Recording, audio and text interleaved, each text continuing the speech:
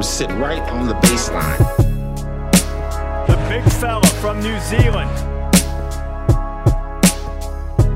When we cut him off baseline, he started walking in air.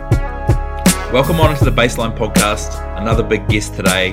We have Mirin of The Ringer, author of Giannis, The Improbable Rise of an NBA MVP. Mirin, thank you so much for jumping on today. How are things going over there? Yeah, thank you for having me. Things are good. We're all still semi-lockdown, but powering through it. Yeah, that's good. It's crazy because from over here, we just watch and see people back in NBA arenas and just think everything's fine, but it's obviously not. But yeah, it's obviously good that it's still great that we were able to, have an NBA finals and, the draft and that we do see some sort of normality. Yeah. So we'll rip right in. Just tell my audience a little bit about yourself and your career. Yeah, so I'm a long form writer. I write sports features on a lot of athletes, and like I said, my stories are pretty long. And I like to do the human side of stories, not just the sport. And I write for The Ringer now. And I'm publishing a book next week, kind of crazy, on Giannis. And can't believe it's finally here. So crazy. Yeah, that's awesome. Like I was having this conversation with someone yesterday. I feel like the long form journalism will never die. People will always want to know the stories about how someone came up and like a bit more depth about people and their families. And I feel like no matter how far we go away from the written form and move towards more imagery and video, that long form will always be something that people love. Yeah, I hope so. I mean, I think you're right. Like I think there's never been a greater hunger to know more about the people that we watch on TV. And, it's just sad that this art form is as undervalued as it is. But I just think it's so interesting to think about the forces that shape a person into the athlete that they are, and all the things going on outside of sport that influence how they play. Like, these things are very interconnected.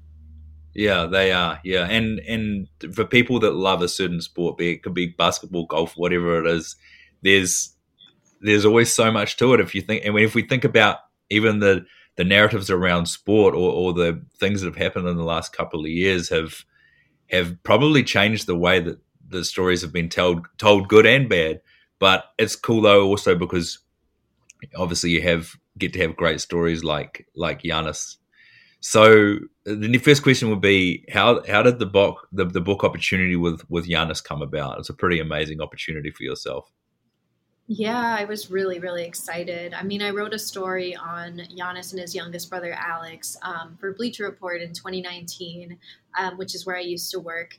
And I wasn't really thinking of a book, but I just happened to spend a lot of time with them. And, after the story came out, I was like, maybe this is actually a book. It's something that I wanted to do for a long time, but didn't quite have the right subject. And, I think with Giannis, it had all the markers of a good human story that, there was just a lot unexplored that would give enough for me to do a book. It's so long. It's 300 something pages. You got to have enough material. So I was like, okay, it's definitely a compelling story and enough to fill a book. And then also a publisher would be interested because it's marketable. So that's how that started. And I got the deal in March 2020. Wow. So it all came together pretty quickly. Yeah, it did. I know normally books, you get 2 years, but I got 1 year because we weren't sure what would happen with him in free agency, whether he was going to stay or go. So it came out at this time because we thought he'd still be in free agency and we thought it would be the biggest off-season story, but obviously so much has changed since then. It's amazing. So I think the reason that I love Giannis, and I think a lot of people the same, is that he just seems different to a lot of other NBA stars. And it's not to say that other NBA stars are bad people or anything, but I feel like he hasn't lost. It's like the story about the signature shoe with the taxi, was he was sending all the money home to his family, so he was running to the Bucks facility. It seems like he hasn't lost his human touch, which is what I feel like endeared him to people in the first place. What was it like meeting him, and is he the remarkable human being that everyone thinks he is? Yeah, he's literally exactly who you think he is. He just Yeah. comes across as just like very normal and down to earth. And um, like I asked, my first question was something about basketball, and he was like, "We're going to talk about life first, and then we'll get to basketball." So he's just very like smart and interesting and charismatic, and just like watching him interact with his brothers, you could see how intensely he watches them and is focused on them and is nurturing them and helping them grow, Yeah. teaching them. It's something to behold up close. Yeah, yeah, agreed. And I think the family stories always seem to be a big part of the NBA's fabric. When you look at the upbringings of a lot of people in the game we love, it's such. I mean, you couldn't get when you he got his first MVP trophy. You couldn't. There probably wasn't a dry eye on the house. He was talking about his family and the way that he came up. Like it's like you couldn't write, or obviously you could write the story, but usually you couldn't make something like this up. Where he Yeah. came from, and even the draft, the old grainy draft footage and the interviews. I think it was Mike Schmitz or it might have been Draft Express saying, what would you like to do? And he was like, I want to play in the NBA. And at the time, he looks like he's about 15 or 16. And he's so skinny. And so when you were telling the story, as you were writing the book, what were you trying to tell the story about him coming up as well as talking about what he was like as a person? Yeah, I mean, there's definitely two sides to the book. We have the superhuman background of childhood and life, and then also like how this person morphed into a skinny prospect to an MVP, and all the backstory and how he got drafted, and just talking with scouts that saw him, and people that came to watch him get scouted, and all of that was super interesting. And hearing about the Hawks' interest in him and secret meetings that they had in Italy. So yeah, it's definitely a big part of it, and that's why when people say like, oh, Giannis doesn't have much skill, he only does what he does because he's athletic. It's like, well, look at his body rookie year till now. That is hard work to Yeah, transform. That was not God given. Yes, he grew 2 inches. That's God given. But yeah, the body, the muscle, the chisel, the hard yes. body, that's work ethic, not natural. Yeah, agreed. Yeah, his story is so unique in the NBA. I don't know if we've ever seen a story like it when you consider his roots. Do you think we'll ever see another player like this come along? Maybe. I mean, there are a lot of Black Greek players in Greece that I spoke to that picked up a ball because they saw Giannis. Yeah, And I think that's so cool. And I think, like, I know the NBA, I did a story on NBA in India, and they've poured so much money into these academies in India, trying to get that next superstar, that next international superstar. And I know in Australia, they have the Global Academy, which they poured tons of money into as well. So definitely think there could be another one. There could be another superstar. We just don't know. That's why this is the best league in the world. It's just the talent is just for every 16th guy. That guy beat out hundreds of thousands of people, you know? yeah, yeah. Agreed. Yeah, and that's what makes the NBA so great. I'm glad you shouted out the NBA Global Academy. We have a young New Zealand kid there named Ben Gold, and he's a 6'10" guard, which they're finding kids from New Zealand that are like that just goes to show that the NBA is in such a great place in terms of its talent. When you touched a little bit on Giannis and his brothers. It seems like they just have this bond where they seems like they do everything together. They've obviously been on the same team. His younger brother Alex had some workouts. What's it like for them as they're trying to navigate their own careers? Obviously, they have an amazing mentor in Giannis, but he's such a family guy. Like, how does that dynamic work? Does his other brother live with him? Like, what's the setup there? Yeah, I mean, before the pandemic, Alex was living with Giannis because he was in high school at the time, and they would spend every waking moment together working out. If Giannis wasn't at the Bucks, he was at Alex's practice. When Alex wasn't at his own practice, he was at the Bucks practice. So they were just inseparable. And then Thanasis joins the team, and then they're inseparable. And they've been like this since childhood. Yes, they had a difficult upbringing, but there was so much joy and laughter between the brothers. They would make games out of walking to the bus stop, and they would have to walk miles to get to the gym in the other part of the area. So they've always been so tight knit, and each of them have also tried to forge their own paths. I thought one of my favorite parts in the book was Thanasis telling me about, I've had my own journey, and I had to be patient, and I had to keep working because, he was in the shadow of his younger brother, Giannis. So they've all kind of made their own way. I know Kostas is now back in Greece playing after his stint with the Lakers, but it's like they all believed in the plan that Giannis gave them, which is work hard and you can make it to the NBA. They've literally been hanging on his every word for like a decade. That's amazing. That's amazing. And this is what makes the NBA so great is what better example for young kids of someone who would truly want to work like that. Like Giannis doesn't just pay lip service to it. I think call it the rings era in the NBA, it's seen, you could be 22 or 23 and you go out in a playoff series, and the pressure and the negativity on social media, it's tough these days for guys that don't win right away. And Giannis has just been, I think, a massive example because he's always taken it on himself to be a better person, be a better player, be a really hard worker, and in the end he got the ultimate example. When you were planning the book, could you have expected that? Obviously, Giannis got the extension. They made the Drew trade. Obviously, they brought back Middleton last year, and then the amazing playoff series, which I think one of the all-time great playoffs overall. When you look at how amazing the Nets were, and then the West was just wild with the amazing run by the Phoenix Suns. Could you have expected when you were planning the book that basically it couldn't have gone any better for you? Yeah, no, definitely not.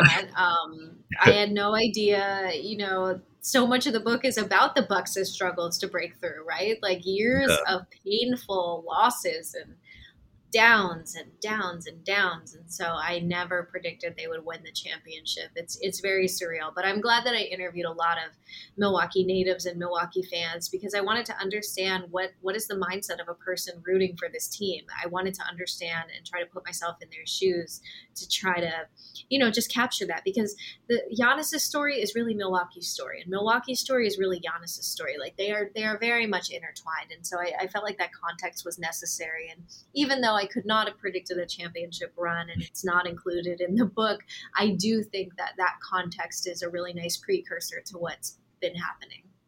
Yeah, agreed. Yeah. And I think that Giannis, it was almost like his story. It was like that culmination with the last game where he hit all the free throws, and he was just so focused and hell bent on doing what he needed to do in that last game that each series as it had gone on, people were booing his free throws, and that I feel like it was like a culmination of his career, that there'd been hard work and there'd been some failure in his career, and then the same in the playoffs. And in the end, he nailed 90% of his free throws, had 50 points in the closeout game, and I think any NBA casual fan, a fan of other teams, everyone could be happy at that moment. For him, it was like, I think it was one of the best championship stories that we'd seen for a long time, because you couldn't see the finals MVP and MVP go to a more deserving person, right? Yeah, and it was a really good chance for people that maybe didn't know much about him to get a sense of how he thinks and, how thoughtful he is, how interesting he is, how smart he is, how wise he is.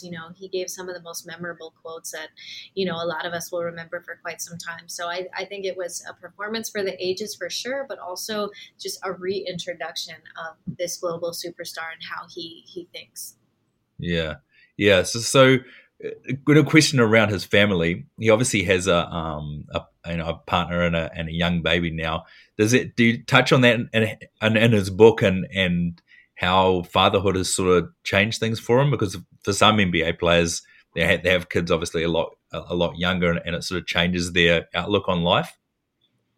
Yeah, it's definitely in there. And it's funny because Liam, his son, has now like replaced Alex as the workout buddy, essentially, because Liam is the one on the sidelines running around, and Alex is now a real adult and he's pursuing his own NBA dream. So, Liam is growing up on the basketball court, but I think Alex said it best to me. He's like, we don't know if Liam's going to play basketball, we want to support him and be the best uncles we can. And he has good examples but he's, very, Alex was saying, like, he has so much personality already and he just runs around, has so much energy. And he's definitely already seen his daddy's hometown. He's been to Greece. So it's cool to see Giannis in that father figure role, because I think his whole life has been in preparation for that. He's always been like a pseudo father figure to his brothers. And now he's like an actual dad. So it's very cool. It's pretty awesome. When you were younger and you were thinking about your career and you obviously wanted to write, did you ever think that you would be interviewing and writing a book on one of the greatest stories and obviously one of the greatest basketball players to ever play the game? No, I mean, I didn't even know that I was going to be a writer. I wanted to be a basketball player. I wanted to be in the WNBA. And so writing was like my plan B. And then writing actually turned into the thing I loved more. And now I get to have like the best of both worlds, stay around basketball and then be in writing. And, it feels so awesome to be able to like stay in this thing that I've been involved in for so many years. And I never could have predicted it. It's just pure luck. I mean, I wasn't even going to talk with Giannis the day I went to his home. I thought I was just meeting his brother. I didn't even know Giannis was going to be there. And if he wasn't, this whole thing wouldn't have happened. So life is just really weird and awesome. Yeah, agreed. Yeah, life is full of surprises. And you know what? Like, Giannis needed... Like, I think he was going to be great at whatever he chose to do, and maybe it was for another basketball team. But just like you talk about with your journey, there was luck, and I think that Giannis had some of that in getting to the league. I just have a couple more questions before we close it out. Who were some of the people that were key in Giannis's journey that you chatted to in the book that maybe people weren't expecting, or was it just coaches and GMs that the people were sort of expecting that were big parts of his journey? Yeah, definitely his childhood friends, Nikos Gikas, Raman Rana, Christos Salusos, Michalis Kamparidis, guys that like he still stays in touch with, Yes. These are former teammates and friends. And so they, this is kind of one of the first times they've spoken. So that was really cool. And then just people within the Bucks organization that were not necessarily like executives, but like Ross Geiger, his best friend, a video coordinator. He was so great. So I really enjoyed those conversations of people that maybe haven't been interviewed as much. Yeah, that's awesome. And I think it's also great that these days the storytelling around the NBA gives people more credit that don't always get the spotlight, and there's people don't do these jobs for the spotlight anyway. Like if you could be an equipment manager or you could drive the bus, but they're all such important parts of an NBA team, and they never get the credit. So it's so great to hear that you're able to shine a little bit of light on people that are so important to the team. So lastly, when is the book coming out, and how can New Zealanders get the book? Yes, it is coming out Tuesday, August 10th. So in a couple days. Awesome. I believe bookdepository.com ships worldwide. Yeah. So I think that is totally doable for New Zealanders. I'm not sure. Do you guys get to access just Amazon US, or is it? Yeah. Yes. So our Amazon is as per normal. Oh, great. So Amazon or Barnes & Noble, wherever you buy books, I'm pretty sure it should be there then. But if not, definitely Book Depository is one that does worldwide shipping. Awesome. Thank you so much. I really appreciate you squeezing me into your day. I know that the book tour has kept you busy, but I appreciate your part of who you are in the basketball community. bringing this story out, and as you say, like it's been like a fairy tale ending to what's been a last year or two in the NBA. If you talk about the COVID and the bubble, and like it's an inspiring story, I think, for yourself, for people to look and be like, oh, you know, that this is the type of career that people can have in basketball, if you're a player, and then outside and media. So it's very inspiring. Oh, well, thank you for saying that. And thank you for taking the time to have me on. This was really fun. I appreciate it. Of course, no worries. Have a really nice day, and thanks again for talking. You too. Thanks so much.